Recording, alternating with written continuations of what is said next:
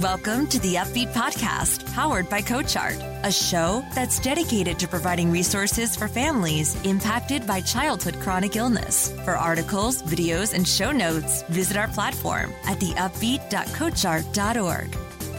Hi, everybody. Welcome to this week's episode of The Upbeat. I am Greg, CoachArt's Executive Director and co-host of The Upbeat. And I'm Roxanne, CoachArt's Marketing Director, and I'm also a parent of a child with cancer. And The Upbeat is powered by CoachArt, a free nonprofit that does arts and athletics for any child impacted by any chronic illness, currently in LA, the Bay Area, and San Diego. We have an amazing pair of guests for you today, Radwa and Tamer, who are the parents of Zane, who's got an incredibly inspiring story as a 12-year-old who has beaten cancer not once, not twice, but over and over 4 times now. Zane's journey began when he was diagnosed with stage 4 neuroblastoma at the age of 5 years old. He then was declared remission, relapsed with neuroblastoma, had to endure even more chemotherapy, even harsher treatments, several surgeries, was declared remission again. Then in August of 2017, during a routine body scan, a new tumor was discovered in his kidney, renal cell carcinoma, that was the result of the extensive chemotherapy and radiation that he had already gone through. Zane fought cancer for a third time. 6 months after that, renal cell carcinoma found its way back. This time it was a highly advanced stage, and it was in his pelvic area. After undergoing another extensive surgery, 7 more months of treatment, Zane is thankfully now in his 4th remission. We're drawing awareness for childhood cancer in the month of September. And Zane is such an amazing story and the epitome of strength and courage with all that he has dealt with that we wanted to highlight him and talk to his parents. He is also the inspiration for Create a Smile, a nonprofit co-founded by his mom, Radwa, who's here with us today, and his aunt, Shireen. Create a Smile creates tailor-made experiences to help take childhood back from cancer. We are honored today to welcome Zane's parents, Radwa and Tamer, as our guests to the podcast. Thank you all so much for joining us. Thank you, guys. Thank you for having us, guys. I've been following your story on social media for quite a while, and through all the ups and downs, you have maintained such a positive attitude. I want to know, what's your secret to your positivity and resilience? We get asked that question a lot. I don't think there is one secret to stay positive all the time versus a bunch of things and a mindset. When we were first hit by our very first diagnosis, obviously this is the worst nightmare for any family. We were so lost and we had no idea where to begin. And I remember Tamer, he asked all our family and friends to step out of the room and asked all 4 of us to be together. Zane was pretty sick at the moment. He hadn't started treatments yet, and cancer had taken a really bad shot at his body. Melek was pretty young. She was 4.5. And we were sitting together in the room, and he said, I have no idea what we're about to go through. I'm not going to lie, but we want to make sure that you guys know, and he was addressing the kids, that we're going to do this together. And every time we have a piece of information or every time we know anything, we're going to share it with you. And ever since, I think it was by default that we decided that every day would be something that we are looking forward to end, but to end on a good note. The other thing is having a positive demeanor. It just changes the game drastically. Cancer is such a heavy disease, and it takes a lot of details and information that gets super overwhelming for the patient and the caregivers and the siblings. If it's not accompanied by a positive demeanor and just a strong spirit, it can easily take a family down. One thing we hear over and over again is how much everybody's mind is just reeling and trying to wrap your brain around this news that's almost unfathomable. And the idea that you all stepped back and had that intentionality to say, this is how we want to go about this, is just such a inspiring thing to hear, I think, and something that clearly has made a big difference in your all's journey. I mean, there's a lot of drawbacks, especially when you get hit with the same disease over and over, and every single time the diagnosis was worse than the first time. We really thought that stage 4 neuroblastoma, it doesn't get worse than this. when we kept getting hit left and right, and it affects everything. It affects your business, it affects the sanity, the peace at the time, and this was our main focus, was to do it together. So whether Zain is in isolation, whether Malak has something at school, whether we can kind of alter our schedules a little bit, the goal was simple, and we had to remind ourselves, stay united, stay together, and maintain an honest and I know it sounds weird when you talk about stage 4 cancer 4 times, but it was an honest and a happy kind of demeanor. The first instinct as parents when you are facing danger is protection.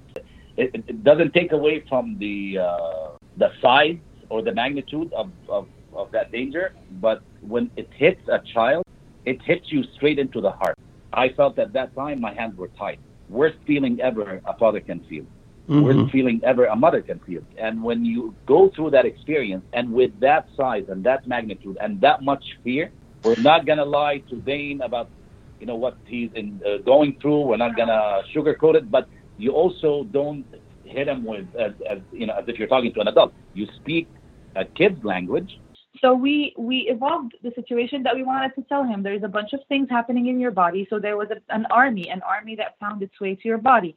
And this army has a king, and the king is leading those soldiers. So let's take care of taking the power juice and trying to kill that soldiers, kill that army, or take away those enemies, basically.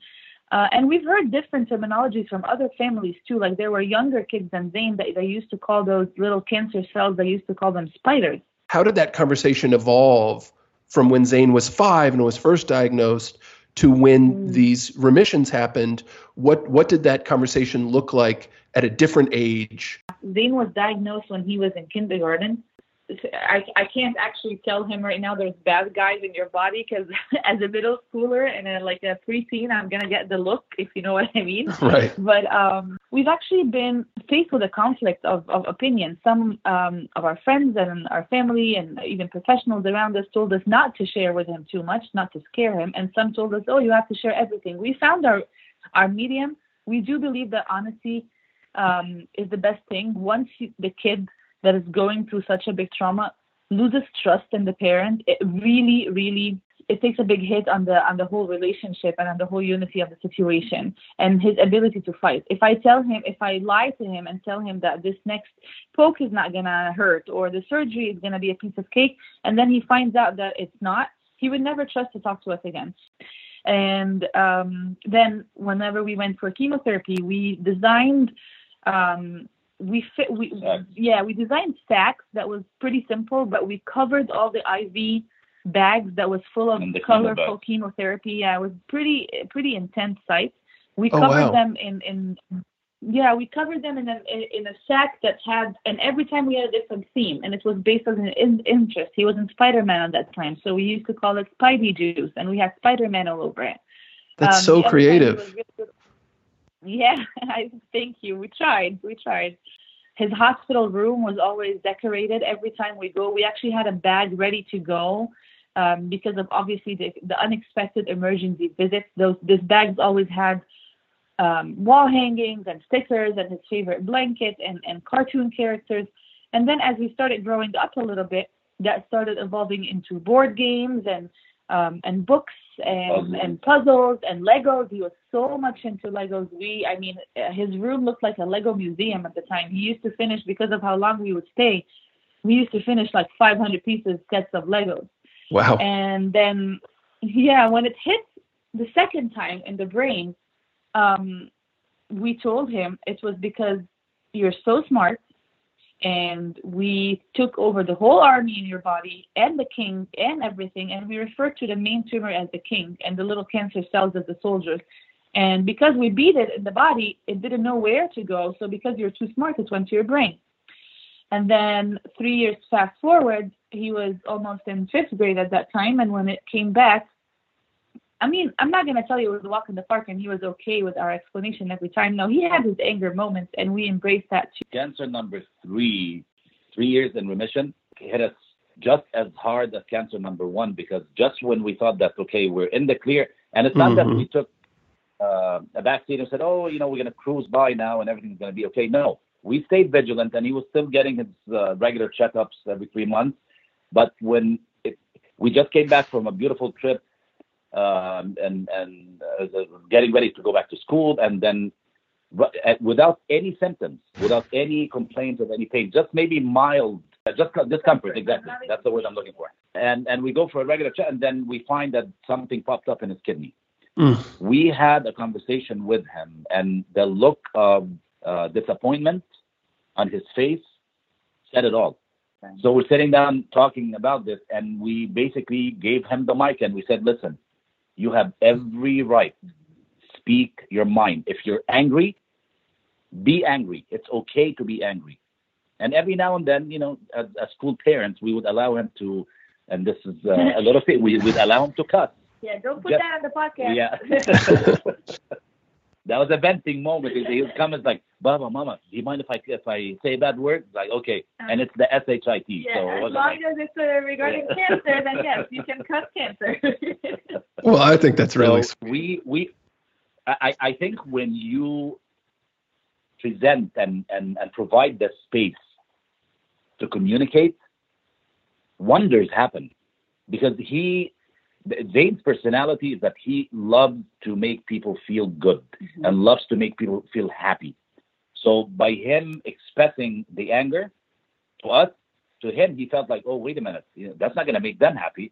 So when we kind of just cracked open that door just a little bit and told them and gave them the okay, the green light, "Zayn, get angry. It's okay.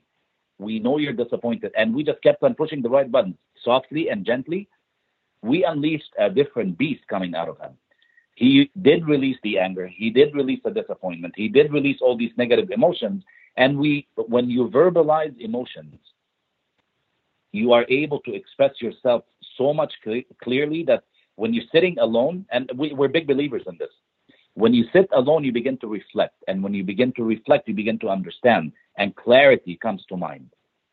And that's key. That's key for every member of the family, especially Zayn. He felt good about it, and we're like, "You know what? We're ready to rock and roll. Third time, let's bring it on. Let's go." There was a lot of personal coaching. At night when he goes to sleep, I would actually be on my knees talking in his ears. And all I would do and say to him was just give him words of encouragement, words of empowerment on how strong he is, how courageous he is, how badass he is. And while he's asleep, he's actually nodding. I would be asking him questions. "Are you listening to me? Do you understand what I'm saying? Do you feel good about what I'm saying?" And he would nod yes. And he wakes up the next day, and it's like, it's almost hypnosis in a way. But it's positive reinforcement. This is empowerment. This is what it's all about. Because you're talking to the subconscious mind, "Hey, I can do this." Yeah. When you feel down, when you feel like you can't, no, tell yourself, yes, you can. It definitely took us through a lot, and it became something that they say, train your brain. It's something that became like... That always was the case. Doing labs or going through surgery or while waking up from a surgery. Zayn's first surgery. I know you're gonna take the sleeping juice and it's gonna make you feel good. When you wake up, we told him, we said, you're probably gonna wake up not just feeling a little dizzy, not feeling so good and about yourself, but I just want you to make me a promise. And we're big on keeping promises in this family. And I told him, I said, try your best that when you hear my voice, I don't want you to speak. I don't want you to get up. I don't want you to do anything. Just give me thumbs up that you're okay. So you can tell me, Mama, and your sister that you're okay. And you know what happened the first surgery? He gave me thumbs up. Wow. As soon as he heard my voice. We were on the floor, on our knees, crying. Yeah, the nurses didn't believe it. They kept on telling us, he's not going to hear you. He's not going to understand. And he That's puts amazing. his hand outside of the sheet, and he gives me thumbs up, and he goes back to sleep again. It's the power of the brain and the mind. Absolutely. And one of the things that makes me think about is that the very first conversation that you all were talking about, and I think one of the things that's so clear in talking to you all is how much you identified part of the danger as being some of these social and emotional elements of it, and how much you identified the things you could do, that it's not just going and Googling all of the, medical experiments that are happening right now, but that there are these tools of communication and of emotional support that you can use in a really meaningful way as protection for your family, for the child, et cetera. And that's so powerful. And it's fantastic to hear that you then created a nonprofit organization, Create a Smile. Can you tell us a little bit more about what went into that, what people should know about Create a Smile, how they can find out more, et cetera? We saw firsthand what were the families going through at the hospital. We do believe that a smile takes them a long way, and it goes a long way. So this is where the idea came. And actually, I had just came back from, I want to say, a 10-day or maybe a 2-week stay at the hospital at that time with Zane.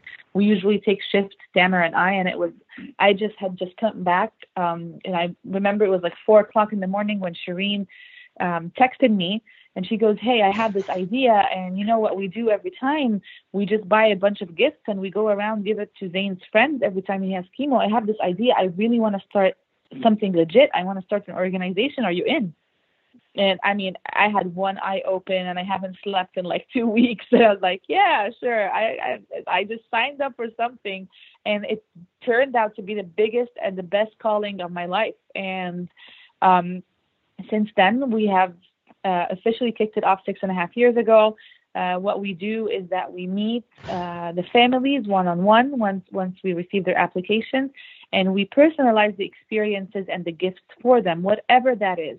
We always say, once a Smile family, always a Smile family, because we love being involved in their lives and knowing their siblings, seeing the new additions to the family, getting to know their pets and dogs and everything. And whenever we have an event, we love to see all those families get together. It's like building a huge support system per se. We're partnered with CHLA, we're partnered with CHOC, Loma Linda, UCLA Mattel, Brady's, and a couple of Brady's in San Diego, and a couple more hospitals in the Simi Valley as well. I can't wish for more. We're very, very grateful on where we are right now. We've met some amazing families and been parts of some wonderful journeys, and you know what? It's just the beginning. And those families, I'm sure, are so lucky that you went beyond just dealing with what was directly in front of you and created that organization to help them. What's the best place for folks to find out more? They can always find us out online through our social media, Create a Smile NGO, whether on Facebook or Instagram, and our website is createsmiles.org. So that's the best way to go and see everything that we do and find their applications and how to be involved if they want to volunteer, if they want to apply. We do have our upcoming events. This is the biggest event of the year, which is our gala. It's coming up on October 12th, and we're really excited about it. We do have a fashion show that we honor our survivors and our patients on the runway, and we tell their stories, and we have entertainment, and we give them a really cool night to remember. That's fantastic. Thank you. You guys are an amazing family. You have so much strength, and your transparency is admirable. I love how honest you are with your children. How do you keep your marriage strong? It's really difficult when your kid is sick and you're taking shifts, and you guys always, I've seen you maybe once or twice in the path, and I followed you on social media, and you seem so connected and bonded. What's your secret there? Let me tell you. We fake it. Sometimes you have to. Let me tell you, Roxanne, we fight a lot, so you get it out of our system. No. The ordeal that we faced with Zane was very troubling. But one thing happened at the very beginning, and this is, I will take full credit for this because I am the one who initiated. One day, we get into an argument, and it was literally in the middle of surgery. And I sat down with Radwan. I'm like, listen, we obviously are very tense. We're embarking on unknown times right now. So I come in truth, I come in peace, and I would like to offer a pact that you and I need to agree on, that no matter what difficulty, what craziness we go through, what stupidity we go through, no matter how much we piss each other off or annoy each other, whatever the circumstances are, let's just make a pact that no matter what, we'll just put it on pause, go through what we need to go through so we can finish what we came here to do, whatever that case might be, a surgery, a trip, a treatment, anything. It doesn't matter. Whether it's Dane-related or not, let's just put it on pause, and and I promise you, we'll get back to it when we are ready to get back to it. 90% of the time, when we try to get back to it, it's already gone. And I think to add to what Tamer is saying is every marriage has its own stressful things. And not because, by the way, not because we have superpowers. No. We're not claiming that at all. So we still argue and we still fight. So that's the given. We were just fighting before you guys called us. No, just kidding. So you know what? Just putting a pin on or a hold on those little silly fights that are initiated mainly by stress was a really game changer. And yes, I do give him full credit for that. But that said, we never underestimated the deep issues either. So I think what we've realized is that communication is key. Yeah, what we've realized is that as long as we're communicating, and communication can be anything. It could be, hey, you remember that silly fight that I can't even remember anymore? I just feel like there's still something that I need to talk to you, but when the right time comes. And we would sit down, we would talk it out, and take notes and talk to each other. But if I may add, if we just focus on the big picture here, and if we focus that life will always get in the way, and finding the partner and finding the best friend that you want to continue living with is gonna take work, we will always remember that there's always work involved, and it doesn't come easy. I think this is what we just tend to forget in the stress of life. And the other thing that we did make sure and it was so hard, it was really, really hard to make happen, is to take time for ourselves alone without the kids away from cancer. And that was difficult, but we really tried our best to make it happen, whether it's a 1-hour date or even a lunch, or the luxury would be a one-night getaway if we can leave them somewhere. But it was really hard during treatment.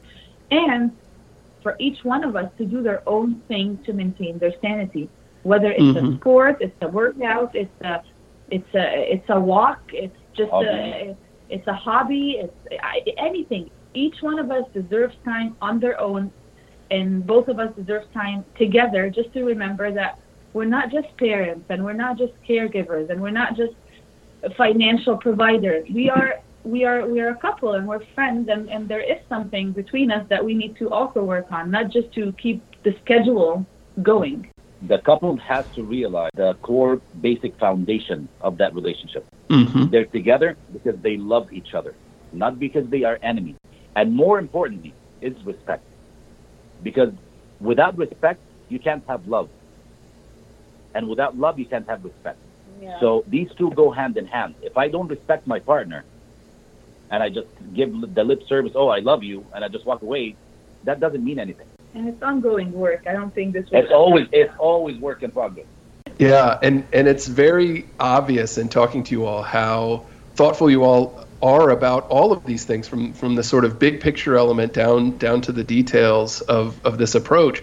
And it's so in line with what we're trying to do with this upbeat content, with the podcast and the blog post, is essentially create a space where, like we had mentioned, that if you go to Google any medical issue about your child's diagnosis, there's advice about what they should be eating, and advice about sleep, and advice about all of the physical and medical elements. But we've been trying to create more of a space for these big picture ideas about communication and the importance of that in general when going through this, all the way down to those specific, really brilliant concepts that you all talked about how to overhaul the hospital room, or whispering really empowering things in your son's ear, where we are trying to build out a space that's filled with the types of ideas and conversations that you all have clearly been having over the years. I would like to end on a positive note, because that's just me.